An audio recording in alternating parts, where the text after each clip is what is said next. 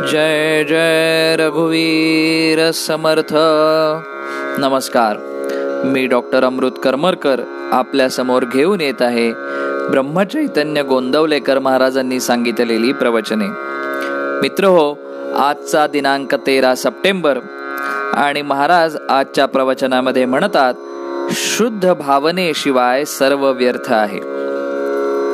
महाराज म्हणतात, भगवंताला शरण जाण्यात देहबुद्धी आणि अभिमान आड येतो, परिस्थिती आड येत नाही. ती व्यसनाच्या आड कुठे येते?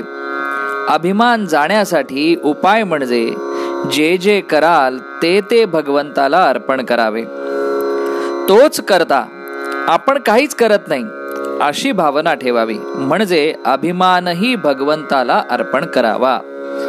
आपण भगवंताशी काही ना काही कारणाने संबंध ठेवावा, त्याच्याशी बोलावे, त्याचे नाम घ्यावे. नामासारखे दुसरे साधन नाही. वासरू घेऊन गेले म्हणजे जशी गाय पाठीमागून आपोआप येते, त्याप्रमाणे नाम घेतले की भगवंत त्या मागे येतो. ज्याला एकदा नामाची गोडी लागली त्याला प्रपंचात भीती वाटू लागते, विषय त्याला कडू लागू लागतात. परमात्म्याच्या नामाने संसार बिघडतो हे म्हणणे चुकीचे आहे. नाम घ्यायचे म्हणून कर्ममार्ग सोडू नये. नामाची गोडी ज्याला आली त्याचीच कर्मे सुटतात. नामाचा अनुभव नाही असे म्हणणे खोटे आहे. आपण ते जितके घ्यावे तितके घेतच नाही. नामात प्रेम येईल असे करावे. जन्माला आल्यासारखे नामाचे होऊन राहावे.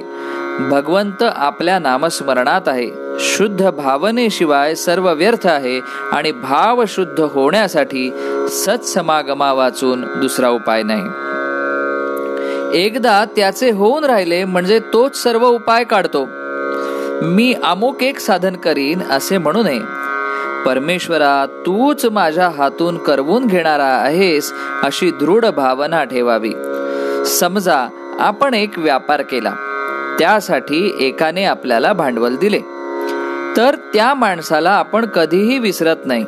त्याचप्रमाणे ज्या भगवंताने आपल्याला विद्या, पैसा, प्रकृती दिली त्याला आपण कधीही विसरू नये.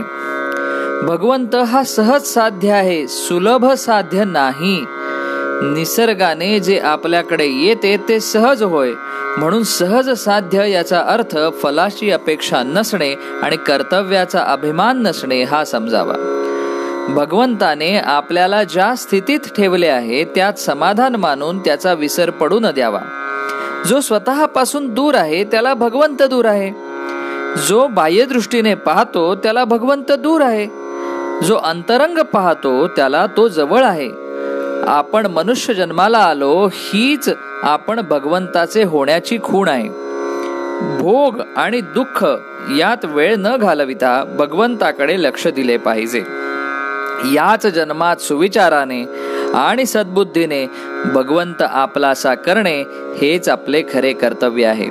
याकरिताच सतत त्याचे ध्यान करावे आणि मनातून आपले भगवंताशी नाते जोडून ठेवावे. यासारखा दुसरा सुलभ उपाय नाही. म्हणून महाराज आजच्या सुविचारामध्ये म्हणतात, तुझ्या नामात मला गोडी दे, हेच भगवंताजवळ मागावे. धन्यवाद. जय जय रघुवीर समर्थ.